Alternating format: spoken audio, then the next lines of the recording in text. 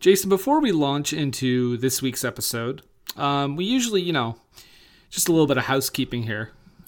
We usually read comments about the previous movie the week after. But, and then when we do these segments, these and now for something completely similar, we usually read them like when we come back from it, when we go back to the list. I know how this works, Brendan. But I'm explaining to the listeners. No, they know. But because we're doing this for quite a while, we're just going to read the comments now before we launch into this week's episode. So, let's talk about these comments about the Lady Killers. Here we go!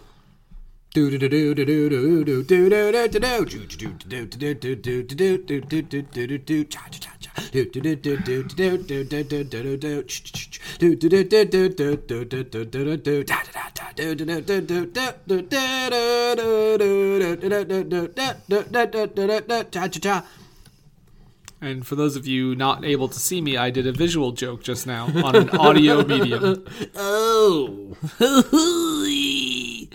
Jason, we got some comments about the Lady Killers. We did. The 1955 film. Nice. Want to read our first one? I'll spare the obvious joke. Andrew Littlefield says, really good. Although I wish Peter Sellers had more to do. He just about sums up our thoughts. Yeah, that was one of the major things. I guess if you ignore the really good part and replace it with kind of boring, and then you have my thoughts. Oh shit! Oh, hot take. Jason has not let go of his hot take. Sharon Horwitz, regular commenter, friend of the show. Yeah, serial commenter. That's right. She murders message boards. And thank you for doing it in our name. The Holy Crusades That's for right. Screen and Country. She says, I actually watched it last night. I'm assuming not last night as we're recording. The night before she posted this comment. Which is still pretty cool. Which I cannot find the date for. No. But I will look into it. We'll assume it was in the recent past. Okay. Well, you're on your own. That's a little dangerous. I'm willing to go out on a limb. Well, she really enjoyed it. Alec Guinness was nearly unrecognizable and quite animalistic. His appearance seemed halfway between Jekyll and Hyde. Katie Johnson was such a lovely old woman. While I haven't seen the Coen brothers version, I do see why they would want to remake it. In many ways, it's a predecessor to Fargo, complete with a variety of deaths and everything. Well, antecessor to Fargo, because it did come afterwards. But we see what you're saying. No, I guess the original is. I think she means the original. Yeah, Fargo did not come out before 1955, Jason. My apologies, Sharon. I'm an idiot.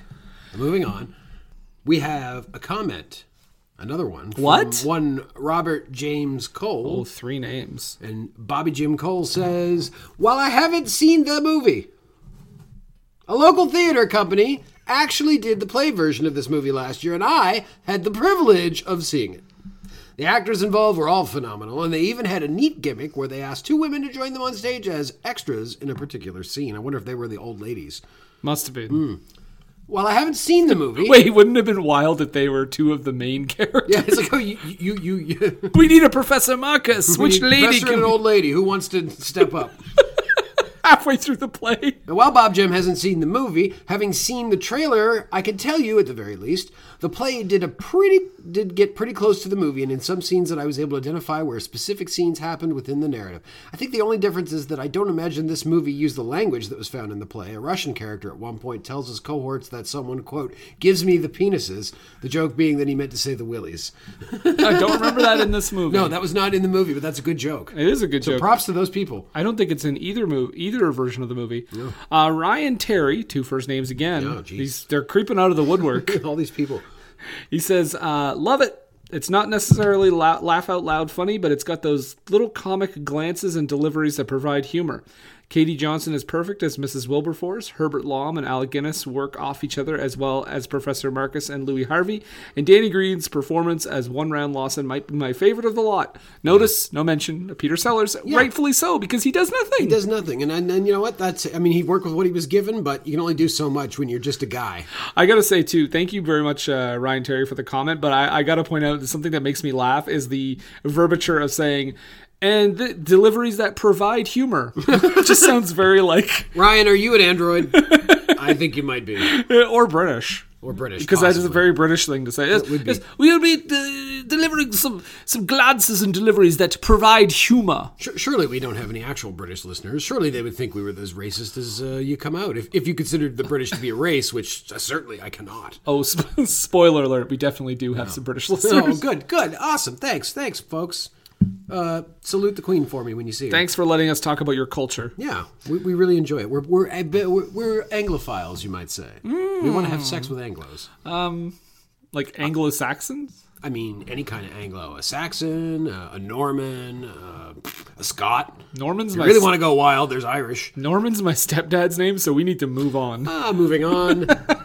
Kenneth, I think I had trouble with this last time. Kenneth McAllinden? McAllinden?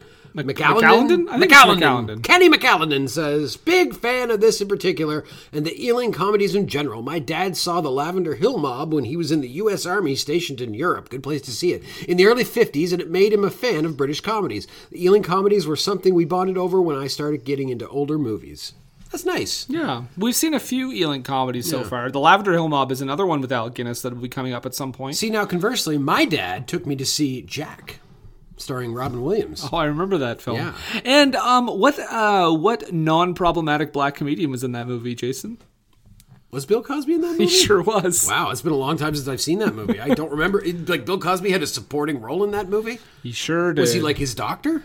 I believe he was the pudding inspector. See, because all I remember about that movie, literally the two scenes that I remember. Oh, I just thought, wow, how horrible would that have aged if he was his doctor and he was like prescribing medication? Yeah, take this to make you feel like a kid again. The only two scenes I remember that movie are the very end where he's super old, but he's like at his high school graduation and everybody's happy and sad. And the scene earlier in the movie where him and his also like 12-year-old friend, and he's like in his 40s visually, he goes into a store to buy porn. It's a very funny scene. Question though, in Jack, was there ever a scene where he considered getting a girlfriend? Because that'd be weird. That would be weird, and I don't Either remember. way they play that, it's weird. See, he was just working on figuring out the intricacies of how it all worked, because he was just trying to get a hold of some porn, so I don't think he was ready for anything beyond that. But like, I mean, it would be weird. It would be worse if it was a child, obviously. But it'd still be weird if it was an adult. Well, you know what? Because he's supposed to be a child. We're going to talk about this movie and many more on our new podcast, the Jack Cast, or Jacking In with Brian and Jason. Brian, who's Brian? Brian's our other host. So you're replacing me. I'm replacing you with Brian. Fuck. Which is hey, yo, Jason, it's me, Brian, in the back. You need me for this new podcast? No, you stay there, Brian. We'll be we're going to record after this. Okay, you let me know when you need me for jacking in. That's right. We'll jack in together, Brian. Jack. You're friends with that asshole? Yeah. Jesus Christ. He's nice once you get to know him. Okay. Dana Bader. I assume a relative of famous actor Dietrich Bader? Yeah, I believe so. Well, tell him to listen. Dana Bader says, this movie is on Bill Hader's 200 movies every comedy writer should watch. I want to look at that list. Definitely worth the watch. I feel like the humor is universal and still hits. Such a great movie. Good. I'm glad you enjoyed it. Dietrich Bader, of course, was in a remake of another series, if you'll remember, 1994's The Beverly Hillbillies, which was also a movie my father took me to see in the theater. My dad took me to see bad movies in the theater. I'll take the next one, Jason, because you had a couple of long ones there. I don't want to put you under undue stress. Okay. Our last comment is from Christopher Barry. And he says, I've seen several Ealing comedies, and for some reason, and this is for you, Jason, I picked this for you. And for some reason, I hadn't caught this one until a couple of years ago. To my mind, few films in general, never mind Ealing comedies specifically, can come close to the perfection that is Kind Hearts and Coronets. I mean, I know you haven't seen that. Is that on the list? It is. I was aware that it was considered a classic, but I was a little underwhelmed. Maybe if I wasn't aware of it being held in such high esteem and I hadn't seen Kind Hearts first, I would have enjoyed it more. It's still a good film, but I prefer The Man in the White Suit or The Lavender Hill Mob if we're talking Ealing comedies.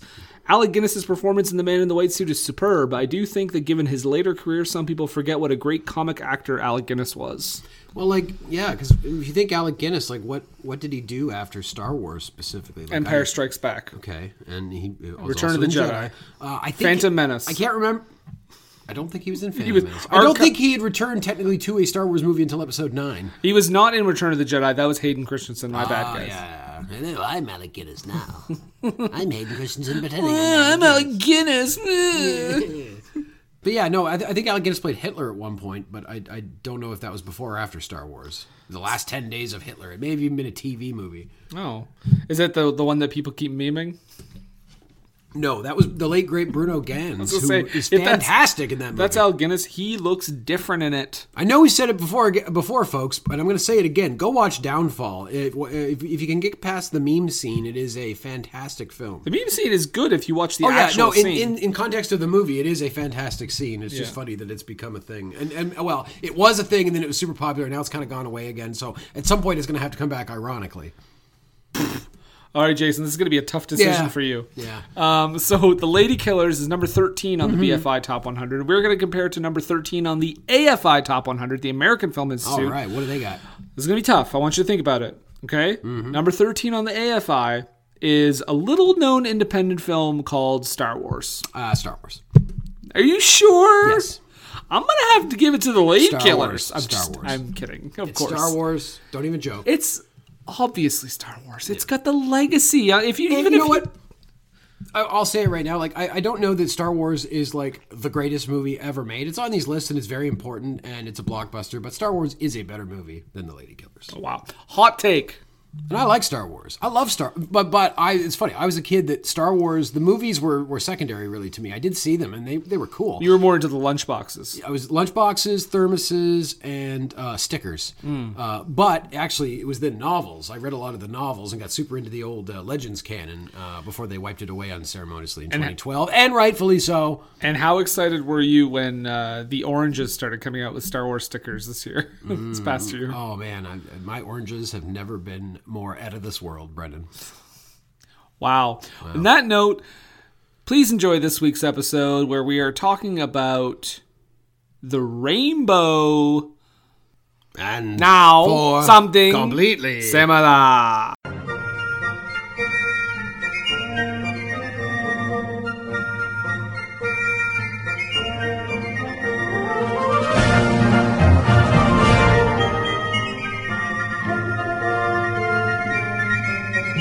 We're back. A Dinosaur Story, 67 minutes long. At least it's a quick death with that movie. I don't remember that movie.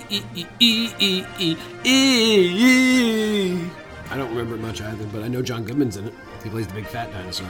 What? Yeah. Weird casting. But that's not what we're here to talk about, Brendan. We talk about lots of things, but it's not We're Back, a Dinosaur Story. We're talking about British movies. Wait, that's not on the BFI Top 100? Surprisingly not. I checked. I double-checked. I triple-checked, and it was not there. Okay. But this is our special series, sub-series of the podcast for Screen and Country, and now for something completely similar. Similar. Hashtag prequels, remakes, sequels, go. Keep hashtagging it. Hashtag it out there. And what we do in this version of the podcast is we watch sequels, remakes, prequels, whatever other variants or related films to films we've already watched and kind of compare them, talk about them, discuss them, see if maybe they, rather than their actual entry on the list, is more deserving of the spot. Jason has taken charge this week. Listen to Yes, him go. I'm in charge. I'm a big man with a big plan. He's Jason and I'm Brendan, and this is for Screen And Country. Yes. And then that is what we were doing. Yes, normally Yeah. we look at the list, but we were taking quite a bit of an excursion here. And we were talking about a film, A film. which we'll describe a bit more in a bit. Yeah. But you can be assured that it was in fact shot on celluloid. But it is called The Rainbow.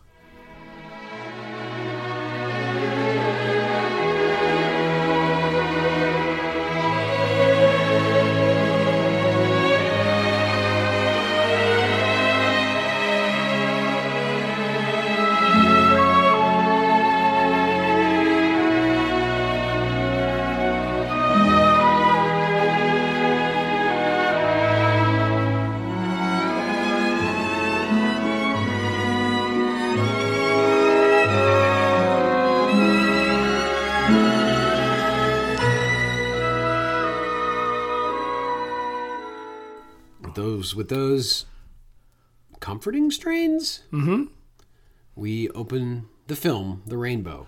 The Rainbow, which begins with a literal rainbow. And really goes hard on that rainbow theme for the first 5 minutes of this movie. So much so that I was shaking my head, being like, what have I fucking got myself into? I got a real first minute of My Left Foot vibe. Yeah, no, exactly. Like it opened and the rain on the window, and then the way the rainbow title fades, it felt very TV movie production. Like, and you were like, hold on to your seats, boys. And there's a little kid, and there's a rainbow in the sky, and it's like, what the fuck are we going for here? But for me, that didn't. This was the worst part of the movie. Well, we should explain, this is a movie connected to a movie on the list, on the BFI Top 100, called Women in Love, which was number 87 on the list. You may remember our episode about it. Yes, and you may remember my utter distaste for it, and Jason's pretty okay with it. Mild appreciation of it. Yeah. So it in the way it's kind of connected to that movie is kind of a prequel. It's based on D.H. Lawrence's book, The Rainbow, which was a precursor to Women in Love. Yeah, and follows the character of Ursula Brangwyn, who in the previous, or in Women in Love, was played by Glenda Jackson. Jenny Linden. Glenda played her sister Gundren, who we also see in this movie as a child. Yes, and Glenda Jackson is in this movie playing her own mother. Playing her own mother, yeah. So that's fun. Good job, Ken Russell. Let's just list through the cast here real quick. We've got Sammy Davis playing Ursula Brangwyn. Not Junior, not the old man. No, it's a lady. A white lady, even. Paul McGann, who plays a soldier named Anton Skrybensky. One of the doctors. He may have been the doctor that was on the aborted Fox attempt at Doctor Who in the mid-90s, but I can't remember. They were allowed to have abortions in the mid-90s? Yeah, on Fox, and when it came to British sci-fi imports, yes. Makes sense. Amanda Donahoe plays Winifred Inger, teacher in the movie. By the way, she is gorgeous. Very much so. Nice teeth. Nice teeth. Yeah. Very soft features. Yeah, good smile. Christopher Gable plays Will Brangwyn, the father. Mm-hmm. David Hemmings plays Uncle Harry, or Uncle Henry. I'm not really sure. Well, I think Harry is an accepted form for like short, because in don't they call him Harry and Prince Harry and the Hendersons? Don't they call him Prince Harry and Henry IV? Or I guess in Henry the Fifth. Henry the Fifth. Yeah. Or yeah, you're right. With Olivier, they called him Prince Harry, didn't they? But David Hemmings, Jason, you may remember him from a little film we did called Blow Up. Oh, was he? He was the main character. Oh, he's much older in this movie. Yeah, yes. I guess it was 25 years later, but 20 years after this, I think. Or not 20 years after this. That would be weird. He would be a 10 years ago. Benjamin Button. Jim Carter, our old friend Jim Carter, played Mr. Harvey. Carson himself. And then finally, last but not least, it's a small part, but I couldn't not write him down. Dudley Sutton plays a character called McAllister, or Mac. The very disgusting man who wants to draw Ursula's portrait. Oh, yes. Ooh, yeah. But Jason, you don't understand. As you bleed and your wounds, I shall fill them with the salt from my tears, because it is the way I show my love in beating you. Yeah, there's that itself might be the most like straight up fucked up moment of the movie. It's weird that whole thing happens by the character of Winifred introducing Ursula to him, and then she says, "Well, you got to learn through experience." I'm like, what, bitch? You crazy? Yeah, Winifred's a bit of a pickle. That one. She's a bit of a pickle. Yeah, you might say. Jason, I want to take you on a journey. Sure. Because this movie took a long time to get made. Yeah. Ken Russell wrote the script for this movie in the late 70s. So not long after the original. Yeah. He made this movie called Cloud of Glory for television at the time. I have no idea what that is. He did collaborate with his wife, Vivian Russell, because they're both credited as the writers of the film. Mm-hmm. And actually, now that we kind of get that, bring that fact forward, it kind of makes sense, because this film seems a lot softer than Women in Love. Like, a lot, like, it's not as cruel towards women. Maybe not as outright, but like, there's very few people in this movie, if any, that she should or can trust. True. Like she seems to kind of get fucked over by everybody in some way at some point. But he collaborated with his wife, Vivian Russell, and he felt that it would be a relatively easy film to finance because Women in Love had been a success, much to my chagrin. Russell said he was very well pleased with the script, and he said it was mainly due to Vivian's contribution. So he basically put the whole thing on his wife, that she did most of the work. He was pretty optimistic about getting money. He said, I was back on home ground in Lawrence Country. There was nude wrestling and stampeding animals, all that lovely scenery, and the usual horny miners. However, all of the major studios in Hollywood said no-go. Nobody wanted to do it. Somebody said, so David Putnam, I don't know if you know who David Putnam is, but he said he didn't want to do it because he thought the script was a downer and that the character of Ursula was a, quote, pain in the arse. Was he the guy that was responsible for the Canadian children's television show Putnam's Prairie Emporium? Yes, the very same. Oh, okay. Yeah, he said he had no luck selling it. In 1987, he said he had no luck raising funding, but then he started moving on to another project. However, he had a film named Gothic that became this like huge success on video. Halle Berry? Yes, the Gothica, okay. Ken Russell's film, 1986. Yes, when she was a child. And they basically said if Ken Russell could do come up with a horror film for the studio Vestron, that they would invest in this movie, The Rainbow, because horror is all the rage. So we signed a 3-picture deal, which included The Rainbow. I wish he'd have tried to make The Rainbow as a horror movie. That would be interesting. It almost is at times. Yeah. Really. The movie was budgeted at £2.5 million, but they basically told him, like, drop $500,000. Oh, I thought you were going to say they came in under budget. No. Okay, so originally they had hoped Glenda Jackson would play the mother of one of the characters in Women in Love, but she was on Broadway at the time, so he offered the part to Julie Christie. Of course, why wouldn't you? We haven't seen Julie Christie in quite a while. No. She turned it down, though. Russell wanted to work with Amanda Donahoe, too, who plays Winifred, but Vestron Studios pressed for a name actor. They wanted either Kelly McGillis, Mariel Hemingway, and Teresa Russell, and they all turned it down.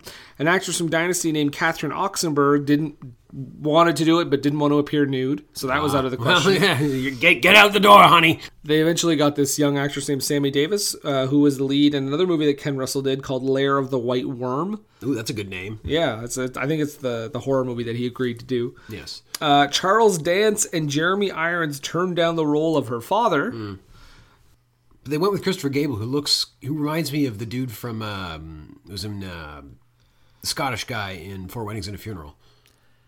Yes. You know what I mean? Yeah. Looks like him. Yeah. Okay, so here's a crazy casting that almost happened.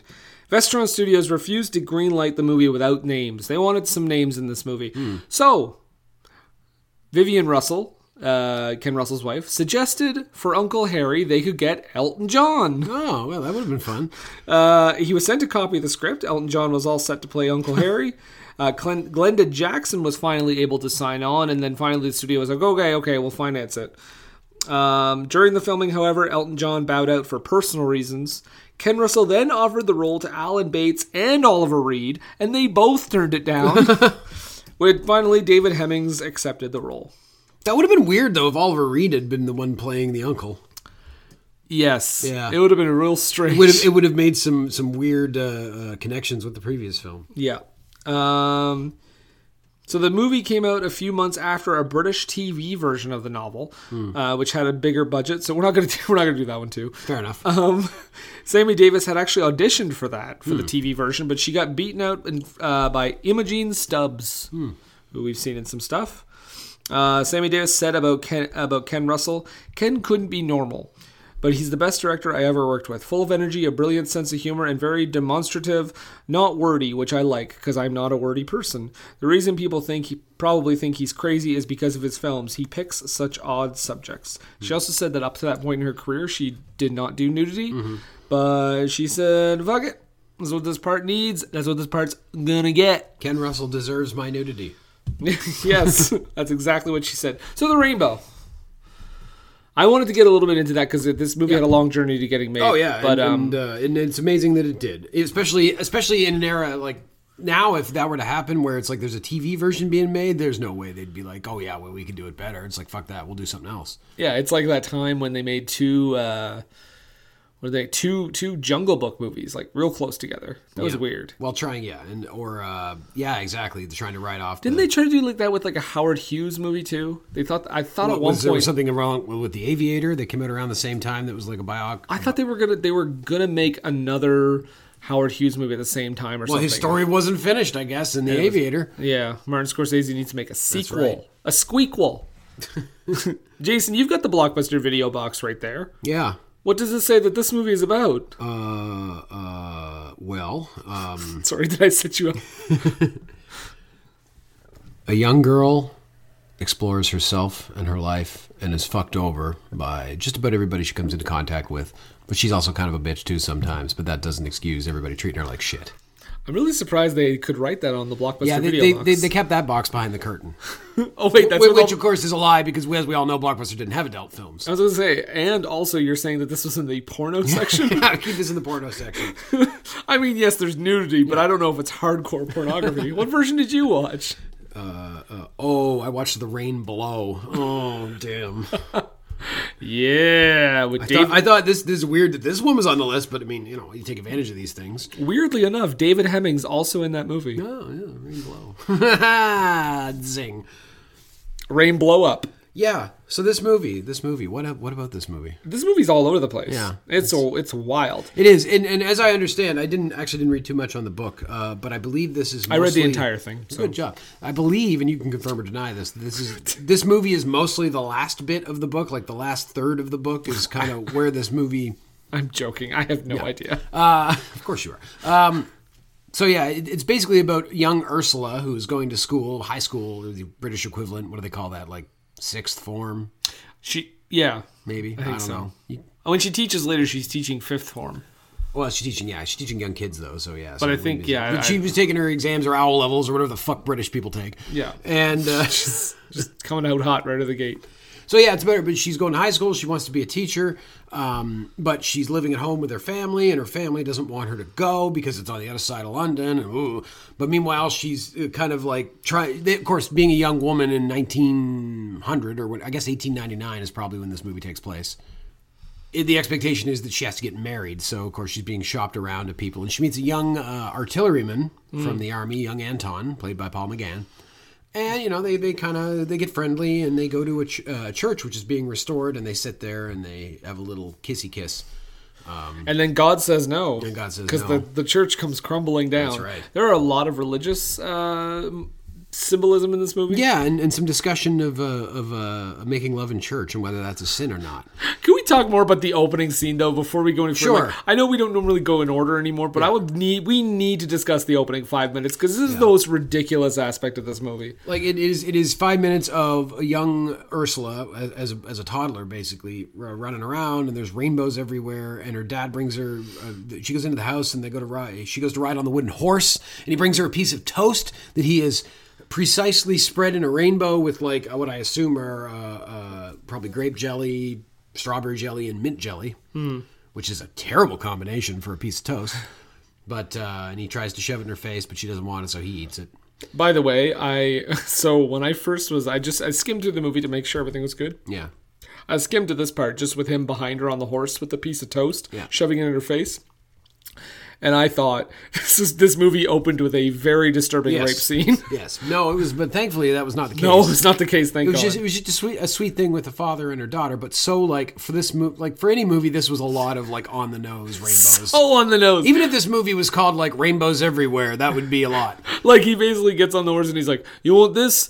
And she's like, "No, I want the real thing." And he's like, "Well, she's like, "I'm gonna go out and get it for myself." Like, you can't get to the end of the rainbow, can ya? And that's not what he sounds like at all. That's what he sounds like. Is it? He's Daniel Day-Lewis. History's greatest monster and best rainbow sandwich maker. Yeah.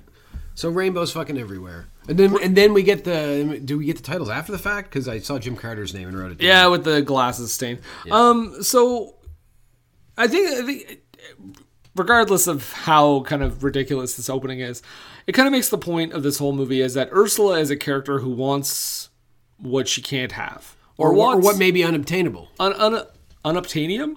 Yes, she wants unobtainium. She's going to Pandora for unobtainium. Excellent. I like where this is going. That's why at the end of the movie she gets in that rocket and takes off. But we'll get there, folks. We're not there yet. Yeah, that was weird. But we're not going in order, Jason. We could skip around a little bit. But I just want to say, yeah, she's going after something that is unattainable, and she doesn't want to be part of the status quo. She's like a lot of characters that we talk about from movies on the BFI, is that she doesn't want to do what's expected that she should do. Well, she's a woman of time. I mean, she's a woman that clearly has a more defined, independent lifestyle in mind than is commonly available to women in 1899. Shall we hear a little bit of her rebellion? Yeah, let's hear it. She's a bit of a revolutionary, this one. I'll be taking my matriculation exam soon. You'll be going out to work then? Hey, don't be putting ideas in her head.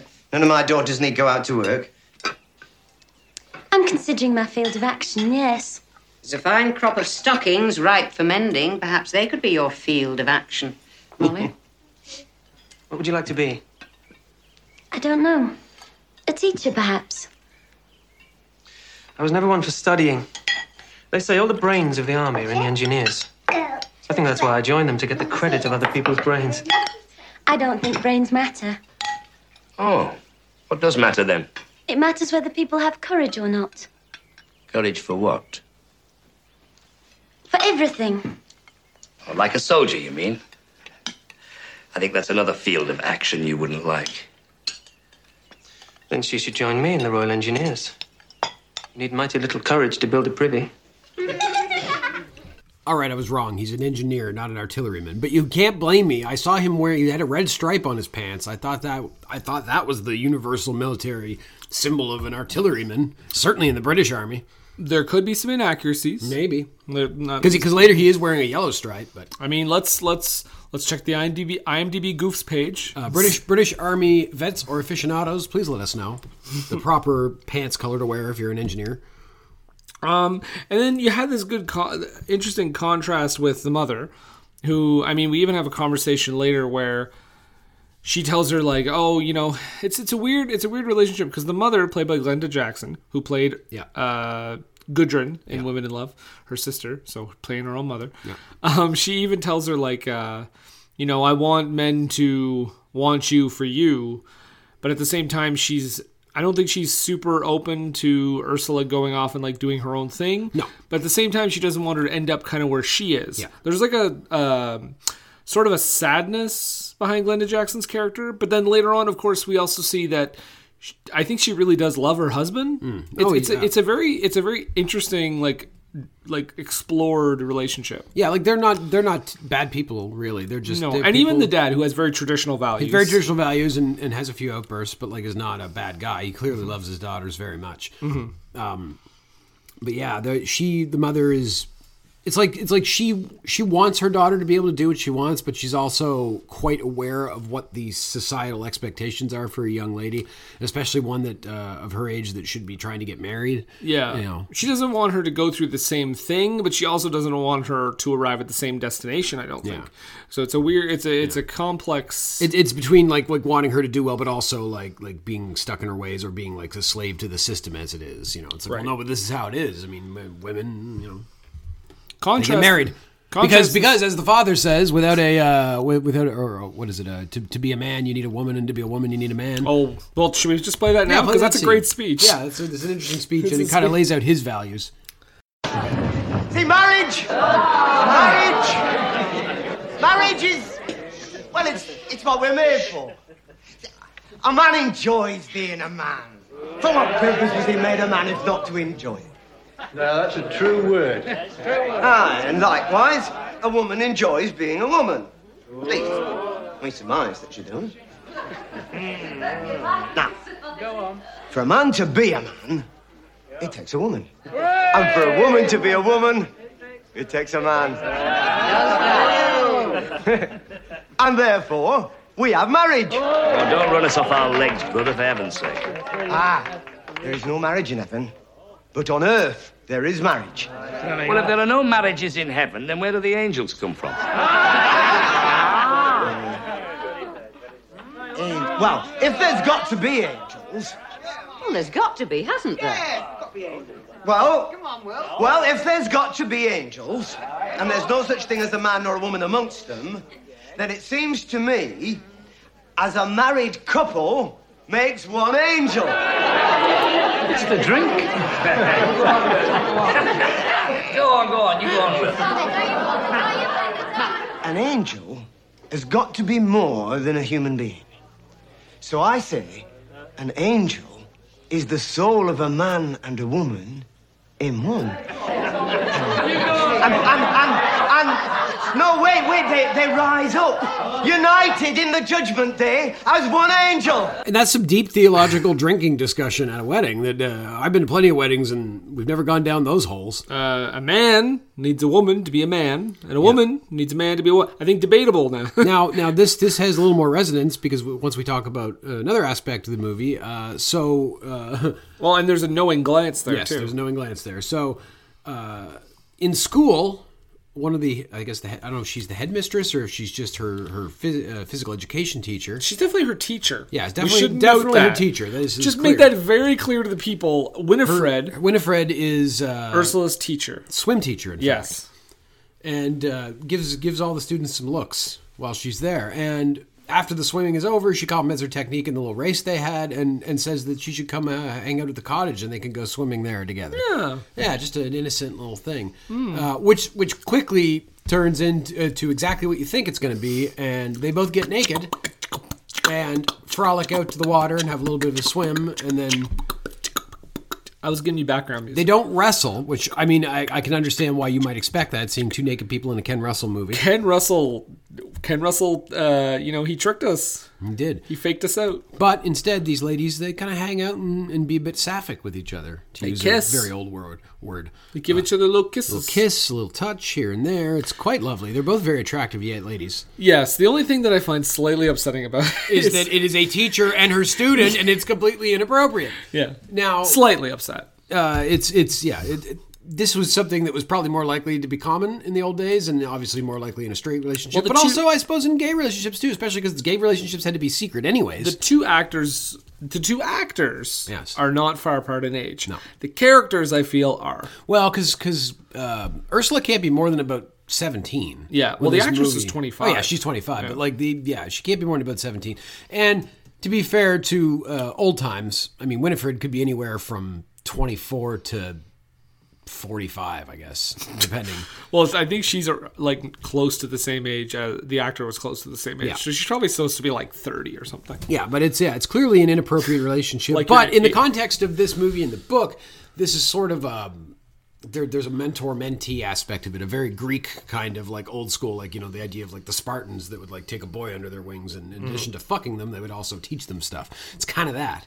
And she's helping form her worldview, her young, pliable mind, right? And talking about like men and making comments about men being, a problem and not worth it and whatever. Clearly in the interest of promoting her own sexual gratification. Yes.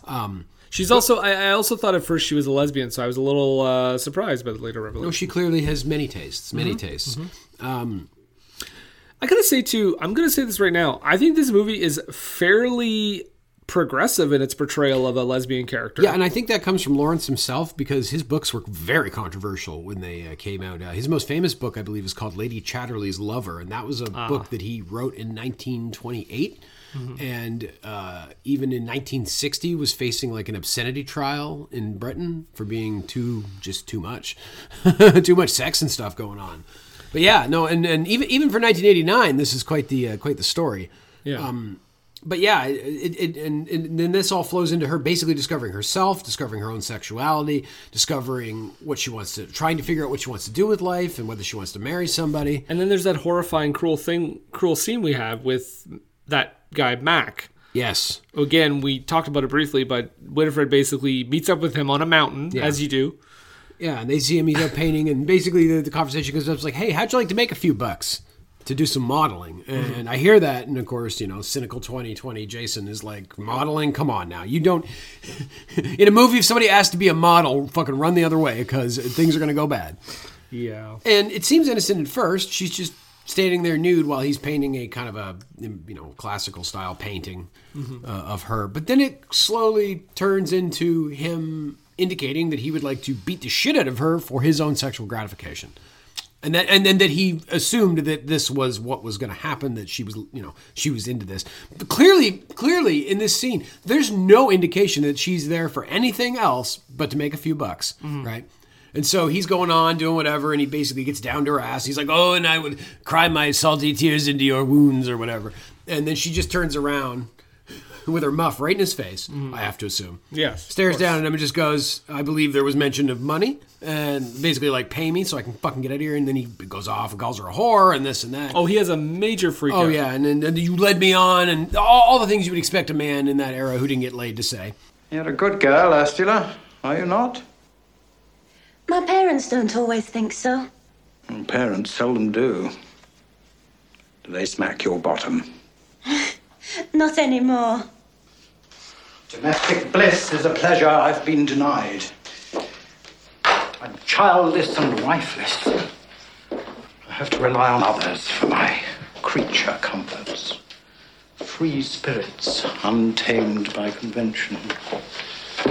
Jolly good sports, like Fred. I feel you are such a kindred spirit, Ursula. You have within you the power to make me the happiest of men. At first, the idea of my chastising you may seem abhorrent. That is merely through association. And when you see the intense delight it affords me, you'll see it not as a violation, but an act of love. I will awaken in you a world of sensuality of which you never dreamed, and you will not find my gratitude ungenerous. The pain is nothing, passes in a moment, and the marks soon fade. But should I draw blood, you will feel the salt of my tears in your precious wounds. I believe there was mention of a modelling fee. Get out! How dare you lead me on, you money-grubbing bitch! You disgusting little trollop! And so but thankfully she's able to just walk out, and he doesn't like try to kill her or anything. Yeah, and he never comes back. Yeah, and Winifred seems obviously apologetic about that. She didn't think that She does, but she was also like, the experience. But the experience, yes. You have to learn from the experience, and I'm sure she's been through some shit, if that's how her view. She's definitely been through some shit. And thusly, we see Ursula go through some shit of her own, because it seems like almost every man she meets has no interest in her but fucking her to some way. Butt fucking her. Butt fucking her. Butt fucking her. Well, even Anton, who we think might be the one that she ends up, being happy with, is more concerned about his backwards politics. Yeah.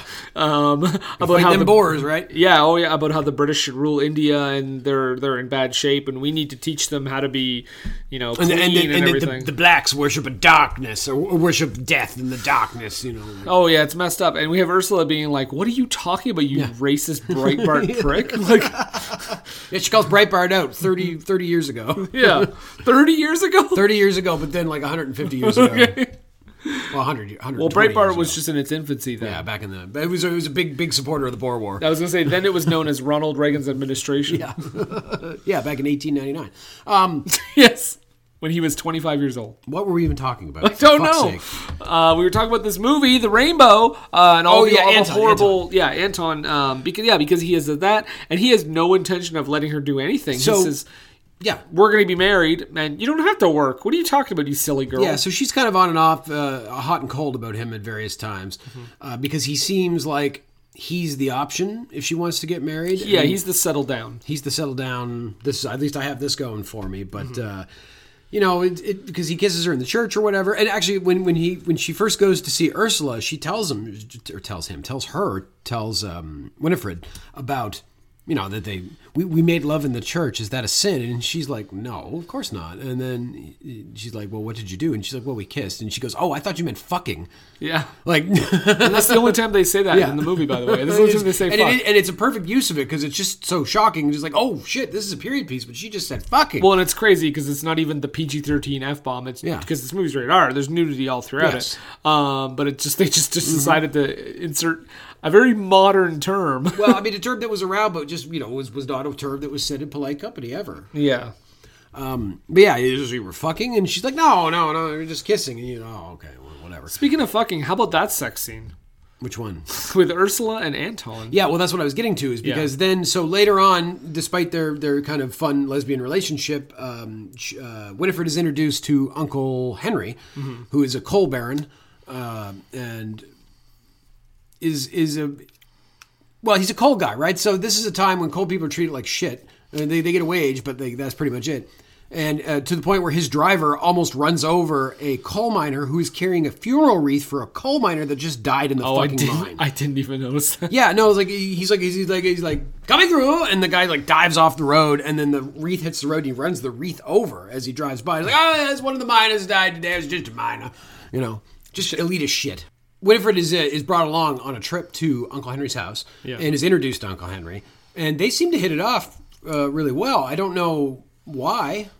He took a sty out of her eye. He took a sty out of her eye, and then she gave him a bit of a foot massage because he had some issues with his ankle, and she was a certified osteopath, which makes sense. She's a physical education teacher. Not surprising. She'd also kind of be like a bone person. Bone person is what they're called, yeah. And he says something Boner, like, I should hope that you don't want anyone to see us doing this. And she says, why? Would they think I have a fetish?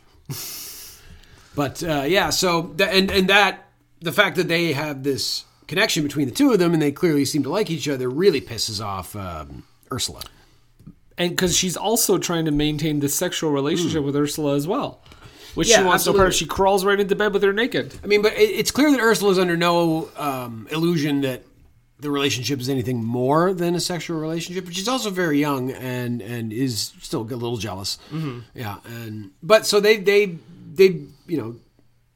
Winifred and Henry seem to hit it off, and they get to the point where they decide to get married. Yes. She sticks around, hangs out with him for a while. And that's where the men and women speech came in. That's where the men and women speech came from. But she invited Ursula to be her maid of honor, or primary, what do they call her? Primary bridemaid? Primary bread giver. Something like that. But at the wedding, so she sees Anton at the wedding, and they whatever, and then they go upstairs, and they fuck. And in a very workmanlike manner. He fucks her like he is pushing a wheelbarrow. To the point where I thought it was going to be a rape scene. Yeah, it got pretty. I mean, I guess she seemed into it throughout most of it. Oh yeah. They clearly show that it is consensual. But and props to the cinematographer on the cum scene where she's like, I mean, you don't see any, but I mean, like where she's like lying back with her head and she's clearly orgasming, and it's cutting between the moon, and then when she finishes, it cuts back and the moon's all like hazy. That was a nice piece. I like that. But then they lay down beside each other, and she says to him, I didn't say to him, begs him. She's like, kiss me, and he won't even do that. No, he just fucked her. He just came inside her, and he won't even kiss her. She's not a prostitute, Anton. Yeah, we know that. She only poses for money. She doesn't fuck for money. Yeah, you dickhead. So Jason's not a fan of Anton. No, I was like, come on, she just gave herself to you, and you can't even give her a little peck. Well, and that shows his utter whatever, his like ennui as it were, because he has no care, but then later like he wants to like he's like, yes, we'll get married, but I think it's out of necessity rather than anything else. He didn't treat her any different than he probably treated a South African harbor wench. And then, I mean, how long after that, when she says no, he just finds someone else and marries them. So, I mean, is it really that's not that big of a deal to him. Yeah. The greatest thing is I love how they both, after the sex scene, I love how they both like slowly walking back into the wedding party, just like completely like stone faced, separate, casual, and it's very serious. Nobody in the room has any idea of what's just happened. And Brendan, you know this about me. I'm a gross pervert. So when I saw her go into that room and she went up to her, or her dad comes up to her and is like, "You want to have a dance?" I thought, don't hold her hand, don't smell her fingers, don't fucking get near her. You don't need this, Dad. You don't need to know what was going on. But clearly, he didn't notice. He didn't notice. He must be a smoker. He didn't notice. He's like, "You want a rainbow sandwich?" Yeah. Jason, I gotta tell you this. Yeah. I think Ken Russell listens to this podcast. You think so? He may be dead, but I know he listens to this podcast. So you think he specifically put some naked women in this movie to make up for the naked wrestling match in the last movie? No, we enjoyed the naked wrestling match. I mean, we did, but I just feel like this was like a bone to us. To be like, hey, you guys watch that. You got through it. I mean, it was a good scene, but like now here's the good stuff. No, this is why I'm telling you that I think he listens to this podcast. I think he took a little ill will from my comments about women in love because I wasn't a fan. And he threw a little reference at us, a little shade. Yeah. I'm wondering if you recognize this. All right, let's see. That's what we got. Ladies and gentlemen, Take your partners for the Lancers, please.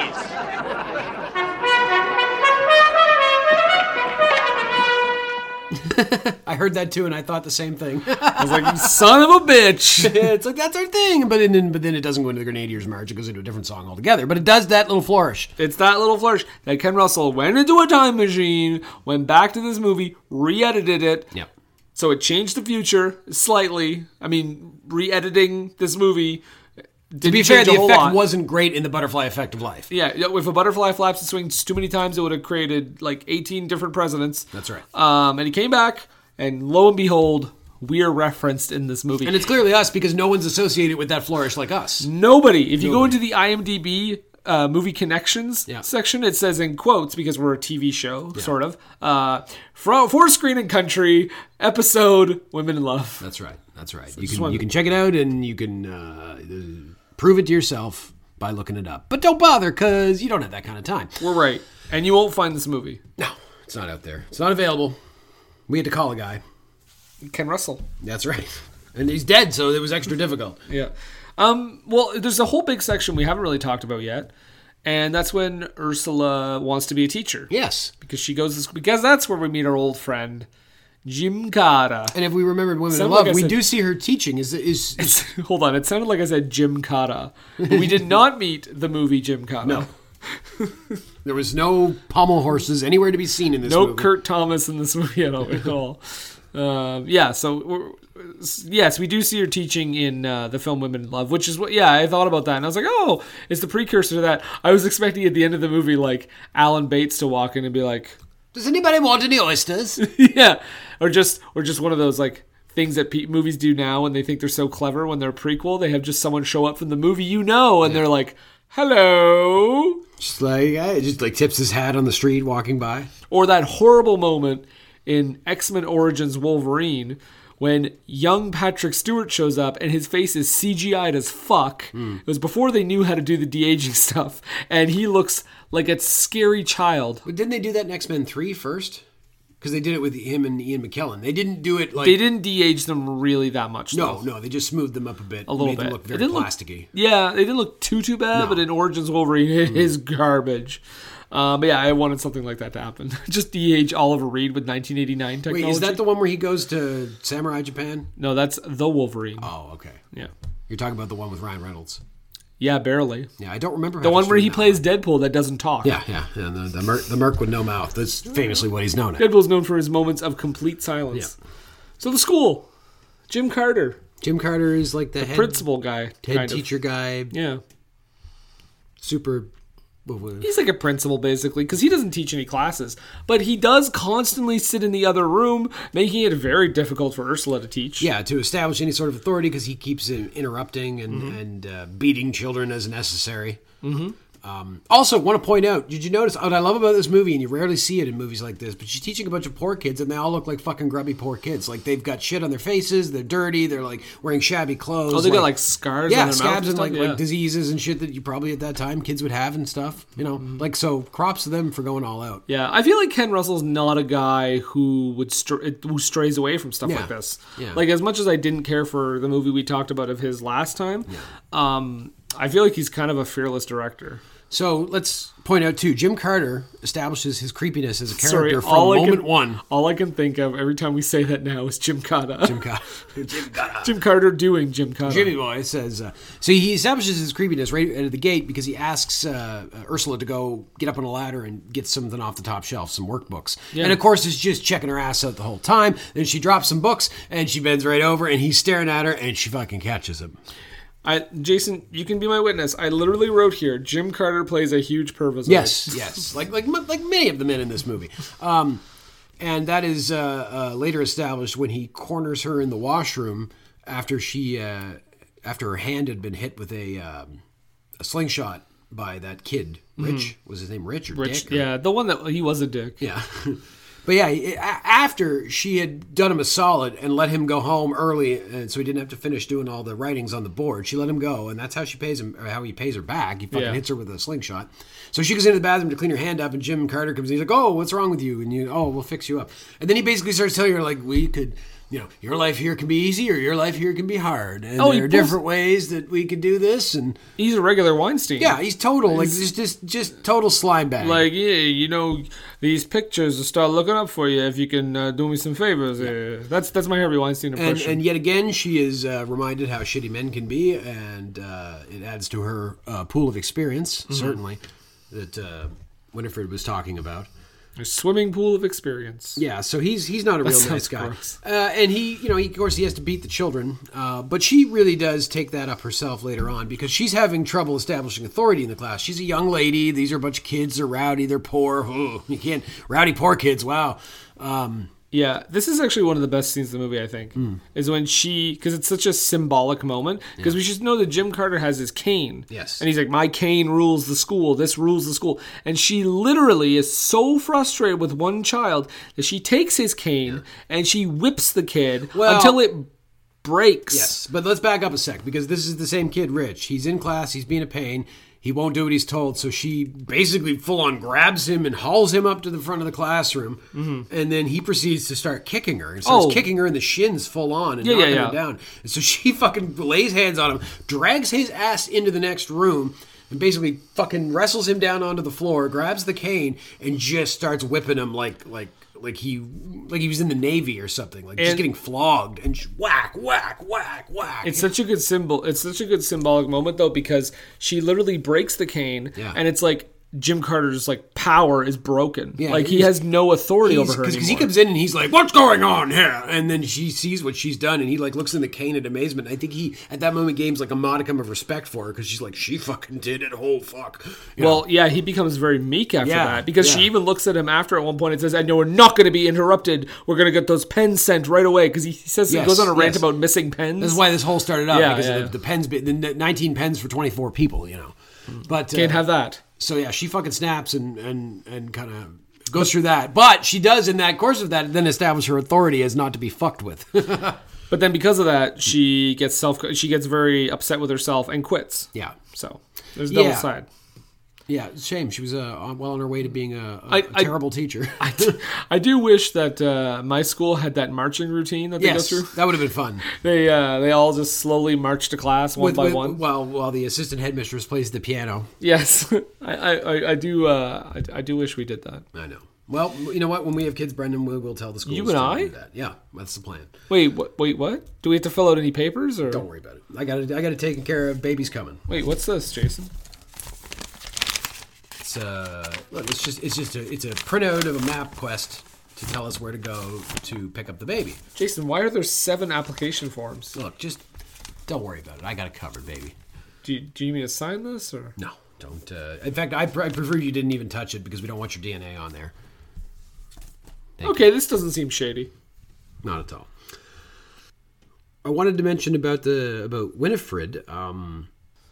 She says a line that I really like at one point, which is, "When the lion in you lays down with the lamb in you, you will know peace." That's legitimately a great line because it's this argument about like you want something so different than what people want of you, but the lamb in you is like to just accept what's there, and you kind of have to find this middle ground. Yeah, and I also read it as like saying that you have to be a whole person. Like you have different sides. Yeah. You have aggressive. You have passive. Those things have to work in concert if you're going to be a person at peace with yourself. Yeah, you can't just be a lion and you can't just be a lamb. No. Some of the stuff in this movie does hit you over the head. Yeah, this is all laid out very well in the episode The Enemy Within of Star Trek, the original series, where Captain Kirk goes through a transporter accident and he's split into 2, and one of them is super crazy and mean and says things like, "I'm Captain Kirk!" And then the other one is like, "Oh, I'm so confused. I don't know what to do to save the people, and it makes me so sad that I cry." Mm-hmm. That episode explains that line. Okay, there you go. Your weekly Star Trek lesson. Absolutely. But yeah, Winifred. What was I going to say about her? Well, you said the line that you said liked. The line.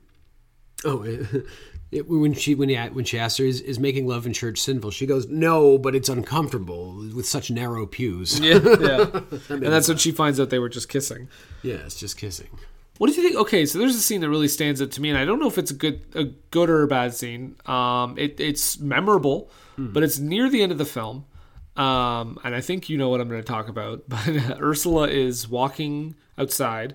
She comes upon a horse. Yes. A number of horses. Well, she's on her bike. Yeah, she's on her bike. She comes upon a number of horses, and then a bunch of miners who, like, I think they try to attempt to assault her. Yeah, that seemed to be the general vibe of what was going on, because they see her. She falls off the bike and runs into the forest and is scared of the horses, because they're big Clydesdales. They're big mine horses, big black ones, beautiful horses, but very scary when you see them, especially when they're running at you Jason, down a why road. are you jerking off right now? Look, just don't worry about it. Look, just let me do what I got to do to get through this podcast, or we're going to be here till 10 o'clock. Okay.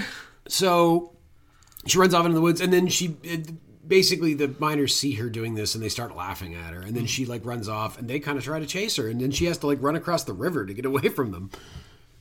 So I don't know if they actually were going to do something terrible to her, but it's just, it's a weird scene. But again, reinforcing her, just like everybody seems to be like, no, she can't trust anybody except maybe her parents, honestly, and her sister. Yeah, and it's like they're the only people she can trust, but they're also it's hard for them to let her go, and she can't live her life, but she also can't trust anybody but them. She's in a rough position, is what I'm saying. Yes. Well, Gudrun doesn't really have much of a part in this movie. No, she's kind of just she's there. She's there to be the annoying sister occasionally. Yeah. I thought she was kind of like a nice, decently charming child actor. She's fine. Yeah, so this scene, though, reminds me of that scene in Women in Love with the weird one with, like, the buffalo and stuff. Yeah. You know what I'm talking about? Yes, where they're, like, where in they're the dancing field, and shit. And they're just, like, dancing. And I was like, the fuck is this? So I don't know. So if... maybe by then she'd gotten over her fear of livestock.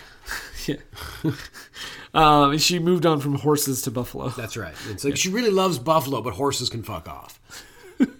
Although, wait, I think it's Glenda Jackson. I think it's Gudrun that dances with them. Right. Good point. Yeah. So that's why she danced with them. Yeah, she loves livestock. Ursula was like, no, thank you. Last time I did that, a bunch of miners came out and tried to attack me. Yeah, not happening. So I think what I mean is just Ken Russell, I think he really likes animal imagery. And with weird, like, slow music, sweeping, weird camera shots. He's a weird dude. Yeah. There was also a scene that I was very... uncomfortable with, where they picked up a rabbit, and I'm pretty sure he just like slapped it. No, he was giving it a Captain Kirk style chop to the back of the neck, trying to like just break its neck and kill it, which is seems like a convenient but also difficult way to go about killing a rabbit. And also, I'm watching it thinking like that didn't look fake. Well, but they cut away before I think he actually hit the rabbit, so maybe he was just bonking the rabbit. You don't think it's a Milo and Otis situation? I hope not. Yeah. I hope Ken Russell wouldn't be responsible for that sort of thing. Remember when she fucked that lettuce up? Fuck. Yeah. She's mad about what's going on, and so she goes and just wrecks the lettuce in the garden. Yeah, Ursula is not happy, so she just fucking kicks all this lettuce all over her uncle's the place. Lettuce. She wrecks it. Her uncle's lettuce. I did write down that I'd like to imagine if that dream scene at the end was scored to Benny Hill music, where they're all running around. Yes. Very slowly. Which, you know what? I appreciate any movie that caps it off with a nice nude frolicking scene. There's not enough of that in today's cinema. A lot of nudity. You imagine if the last Star Trek Next Generation movie had ended with fucking Patrick Stewart running around naked? And then he meets up with Ian McKellen. Yeah. And they finally do what we've been waiting for. Play checkers. Yeah, I know. It's about time. I want to see how they match up in a checker match. Yeah. Maybe they could fuck, too. Rather see checkers? I don't know if Ian McKellen's into it. I feel like he likes them young. No, legal, but... Oh, okay. Fair enough. He's very old and famous. He can get whatever young fellas he likes. I think his husband is close to the same age as him. Is he? I don't know if he's married, is he? Yes, to Steven Spielberg. Hold on. Hey, Siri. Who's Ian McKellen married to? Okay, I found this on the web for what is the McCallum married to. Fuck you, Siri. Never mind. I'm sure he's very happy. Thank you, Siri. Okay. But yeah, this movie's really weird, and Ken Russell's really weird. There's some interesting camera work. I did like one particularly dynamic shot of Ursula and Anton on a swing. Yes, that is a nice shot. I noticed that. There were some just random little crazy scenes like that. Well, it was weird how they took 4 separate shots of her going back on the swing and then put them in sequence. So it was just like swing, swing, swing, swing. You can't see what I'm doing with my hands, but I'm sure you can hear it in my voice. Why don't we just play a little bit of the ending here? Okay. since we're kind of round the bend here. Let's do it. Let's play the ending. This is Ursula in her bedroom. She just finds out that Anton is getting married to another woman, and she's very upset. Her father comes in and has a little talk with her.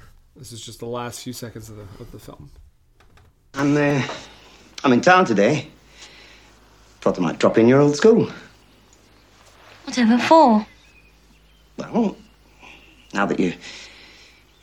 Now that I'm an old maid, go on. Nonsense, let me finish. Now that you're not rushing off to the other side of the world... Or even the other side of London. I was just going to say that this has always been, and it always will be, your home. Hey, look. It's a rainbow.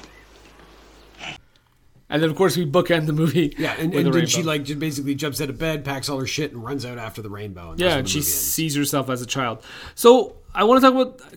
We didn't talk about enough about Sammy Davis. Yes, and I think she's great in this movie. I really like her. Yeah, and she does a thing that, I think, sort of akin to what Sally Hawkins did in Happy Go Lucky, because Sally Hawkins, much like both actresses, take characters that it would be very easy to make not likable. Mm-hmm. You could easily watch this movie and be like, she's a spoiled brat. Oh yeah, absolutely. She's whiny, she's pissy and moany. Kind of like how it kind of makes Gone with the Wind a little weird for me to watch. I don't know if I'm supposed to be rooting for Scarlett O'Hara's downfall, but I do. She's a whiny bitch about it. Yeah, she's not a I mean, I guess I don't know. That's a long story. I think Gone with the Wind kind of is on the side of that too, so it's a complicated issue. We'll save that for our Civil War podcast. Yes, for Screen and Divided Country. March to the Sea is what I would call it, after Sherman's March to the Sea, where he burned everything from March to the Sea and Country. But I think both actors do a similar thing, taking a character, that could. It's like Sally Hawkins. We remember when we talked about Happy Go Lucky. She takes a character that could easily be annoying. Oh yeah, because she's a person that it would be a lot to take in, but through her performance makes her ultimately empathetic and sympathetic. So and genuine, genuine, yeah. And Sammy Davis' actress is really good. I want to point out Amanda Donohoe too. As Winifred, I think she's so warm and funny and real. I think but still has that level of creep to her that I don't know if it's intentional or not. But that's what I got from it. But yeah, she's wonderful and she's very attractive. Yeah. Oh yeah. The actress is wonderful. I think everybody in this movie is pretty solid across the board. They're all pretty good looking. Paul McGann, aka Doctor Who, is very good as the father. Glenda Jackson has not a lot of screen time, but she kind of kills it in this movie. Yeah, she's great. She's wonderful. Jason. What I'm saying is I liked this movie. Yeah. I liked this movie a lot more than Women in Love. Yeah, I'm right there with you, brother. Even though I liked Women in Love more than you did, I like this movie way better. I think this movie was more clear to me on what it was about, where it was this story of Ursula trying to reconcile herself with her sexuality and her desire in life and her where she wants to go. Whereas I felt Women in Love, it had a lot of those ideas, but it didn't feel like it was a consistent, story through line. It felt like shit just kind of happened, and that was that. It didn't feel like there was any real pivot point, I suppose, in the way Ursula is the pivot point of this film. I like the words pivot point. Thank you. I don't know if that's a film term. Maybe it is. Maybe I made it up. I don't know. Yeah, no, I just feel like, and it's weird because if you look at the critics, this movie, people liked it. Yeah. They didn't go gaga over it. But was anybody outside of Ken Russell really clamoring for a prequel to Women in Love in 1989? Women in Love got a lot of love. Yeah, it is on the list. Yeah, it's on the list. It got a lot of love. It's a big landmark film for British cinema. Mm-hmm. So I don't know. This one was less well received, and I think we might be in the minority, but honestly, I think this one's better. Yeah, better movie. The performances in Women in Love are great, and the performances in this one are great. Sure. I even liked how this movie looked a little better. I just found it a little more colorful, a little nicely shot. I suppose 20 years helps. I wonder if technology, but I wonder if adding Vivian Russell helped to help smooth out the edges. Yeah, maybe it made it more relatable, more real. To actually have a woman writing a woman's dialogue. Crazy, right? Yeah. Because the female characters feel real, they feel more genuine overall in this movie. And I'd say this movie, hey, Jason, this movie passes the Bechdel test. Yeah. Which is women have conversations and they don't necessarily discuss men, which is weird to see, especially in a movie that is set in this period, like where that was, especially if you were like a middle or upper class girl, like that was what your life was about. Is the man you were gonna find and the man you're gonna marry and settle down with and have tons of babies with. I think this and Sense and Sensibility may be the only two movies on that pass the Bechdel test. And in Sense and Sensibility, it's tough because there are a lot of scenes where women are talking to each other about men. Yeah, it's so much of what those Austen books are. Yeah. So 2 out of 58 so far. Yeah. So it's a big surprise to me because, like I said, at the beginning of this movie, when I saw the first 5 minutes of it, I thought this is going to be a this is going to be a slog. I'm going to have to put my head down and just climb through the mud and get through this fucking thing. Kind of like how, like you said, My Left Foot kind of threw you for a loop at first, and then you're like, oh, this movie's good. Yeah, exactly. Yeah. You're like, this fucking starting with a literal left foot. It's like, oh, we were a little on the nose here, boys. Or on the toe in that case. Oh, on the toes. A little no, on just toes. just on the one big one. All right, Jason. There's no need to show up in front of people. Yeah. So, Jason, any other final thoughts you have about the Rainbow? Wait, we should say. You know what? I say, in terms of film quality, yes. Maybe not influence, maybe not the legacy of the movie. I say replace it. Yeah, replace Women in Love with this movie. Yeah, sure. I mean, if Women in Love can be on the list, there's no reason why this can't be. Yeah. I mean, as much as I like Oliver Reed and Alan Bates, that movie just... Oliver Reed already has another movie on this list. That's true, Gladiator. Yeah. In 2000. Yep. It was put on the 1999 list. It was a late edition. They saw the dailies and they were like, put it on there. It's got to be on here. It's good to go. Russell Crowe's a Brit, right? Yeah, he's close enough. Sure, absolutely. No, he's also in Oliver. Oliver Reed is in Oliver. Yes. Not playing the title role, surprisingly. I mean, he's a good actor. I don't know if he could have played a child, though. That'd be great. Be like that. You do it like that Gary Oldman movie that never came out, where they're midgets, but they're little people, but they got shoes on their knees like Dorf. What do you mean that never came out? I've seen it. Oh, did it actually come out? Tiptoes? Yeah, did it actually come out in some form? Oh, Jason! I didn't realize it actually got released. I'd seen the trailer. My sweet, lovable Jason! I have a movie to show you. Oh, wow. Matthew McConaughey's iconic line from that film, "I'm a dwarf!" Oh, wow.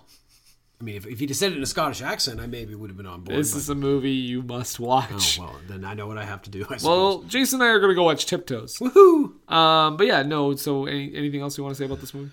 Just that, really surprised. I like when we watch these side movies that, we expect to be mediocre at best or just Dr. Zhivago remake at worst.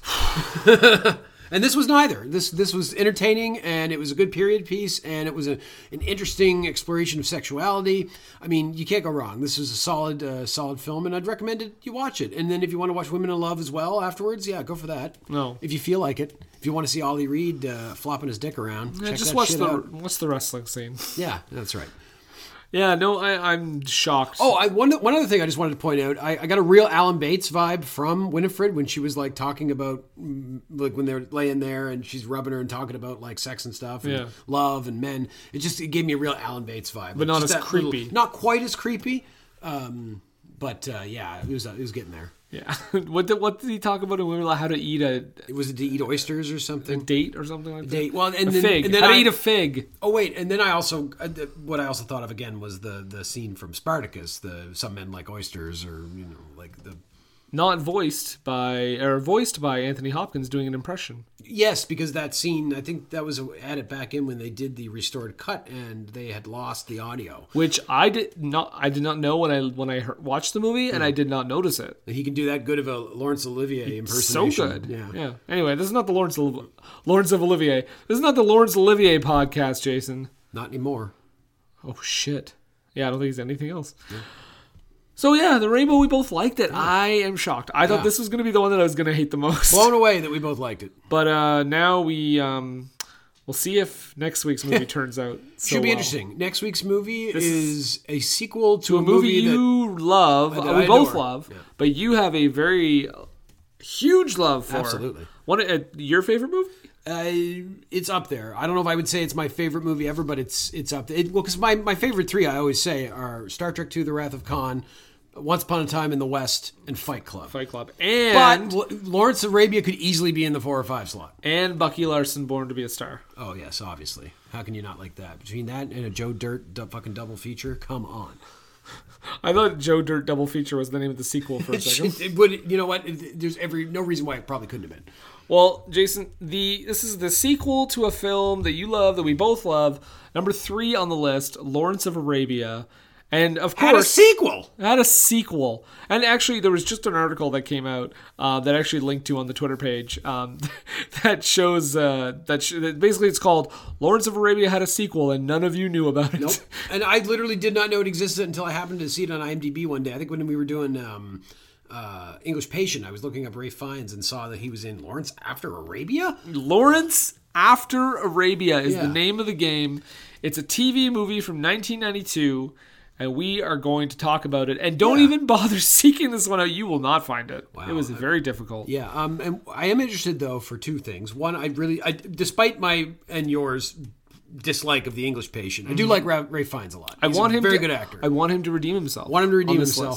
With this TV movie. But what is even more interesting to me is that Faisal in this movie is played by someone of color, Siddig El-Fadil, a.k.a. Alexander Siddig, a.k.a. Dr. Julian Bashir, Chief Medical Officer of Deep Space Nine. So I'm down for some more Star Trek shit. And it's a person. He's a man of color. Yeah, well, he is Siddig El-Fadil. Yeah, he's I don't know where he's from originally. I don't want to presume. But closer than Alec Guinness. I believe he is from a place that the British ran because he has a very nice British accent he speaks in. But so Alexander Siddig. I'm interested to see what he's going on. Both actors who play that character, first name starts with A. Yeah. And almost the same, Alex and Alec. That's why they cast him. Even though I don't think he had changed his name at that point. We will talk about Lawrence of Arabia. No, Lawrence After Arabia. We've already talked about Lawrence of Arabia. I love that movie, but I don't want to watch a 4-hour movie again if I don't have to. Well, don't worry, Jason, because this movie's only about an hour and 42 minutes long. Fucking right. And it probably has commercial breaks. I mean, I'm sure they're edited out. Now, you got it with the original commercials, I assume. I can only hope. All right, good. I don't believe so. But yeah, we're going to watch that movie, and we're going to talk all about it on another episode of... And now... for something completely similar. Da da da da da da da. This is the RBI music, RBI baseball music. Da da da da da da da da. But until then, you can find us on Facebook. Search for us. You can find us on Twitter at BFI_pod. You can find us on all the podcatchers. fourscreenandcountry.podbean.com. Apple Podcasts, Spotify, Stitcher, all that good stuff. Al Jazeera Network, After Dark. Absolutely. Check us out on Deutsche Welle in the middle of the night. We're right after Blue Nuit and before the 5 a.m. showing of Freakazoid. And Jason, check me out on Twitter. I'm doing it this time. The whole thing. Check me out on Twitter at Jason D. McLeod. That's MacLeod. And you'll see occasional retweets from funny people and me occasionally posting something. Non-problematic person Graham Linehan. Yeah, sure. I'll retweet him all day. Come for me, people of all genders. Oh, that's a very progressive little Thank you. Slam at Graham Linehan. Yeah. So that being said, Jason, I'm just going to say to you, God save the Queen. God save the screen. For Screen and Country, I'm Brendan. And I'm Jason. It's time to go back to Arabia, Brendan. Somewhere over the rainbow? Yeah, it's just over the rainbow. We're going back to Arabia. Damascus. 1919. Sounds good. See you there. I am woman, hear me roar. In numbers too big to ignore. And I know too much to go back and pretend. 'Cause I've heard it all before. And I've been down there on the floor. No one's ever gonna keep me down again. Whoa, yes, I am wise, but it's wisdom for the pain. Yes, I paid the price, but look how much I gained. If I have to, I can do anything. I am strong, I am invincible,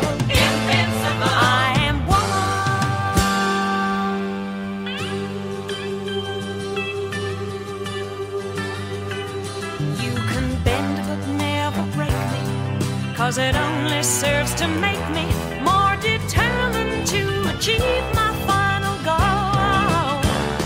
And I come back even stronger, not a novice any longer, 'cause you've deepened the confusion. Hey everyone, it's Chris and Mike from The Recasting Couch, the podcast where we take our favorite movies and discuss what they would be like with new actors in all the lead roles. Hey Mike, tell them where they can find us on social media. You can find our website at therecastingcouch.com or on Twitter at RecastingPod. And of course, you can listen to us on iTunes, Stitcher, Android, or anywhere else you find your favorite podcasts. Yeah, if there's a service that's not posting our pod, you let us know and we will rectify that immediately. Damn right. Thanks for listening, everybody.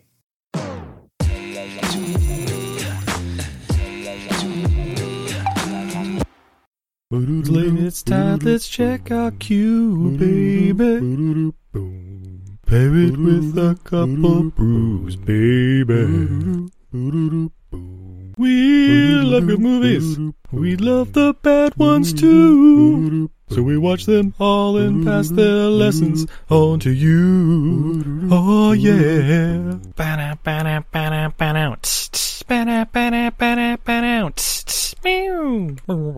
Everything I learned from movies helps to make life a little bit groovy.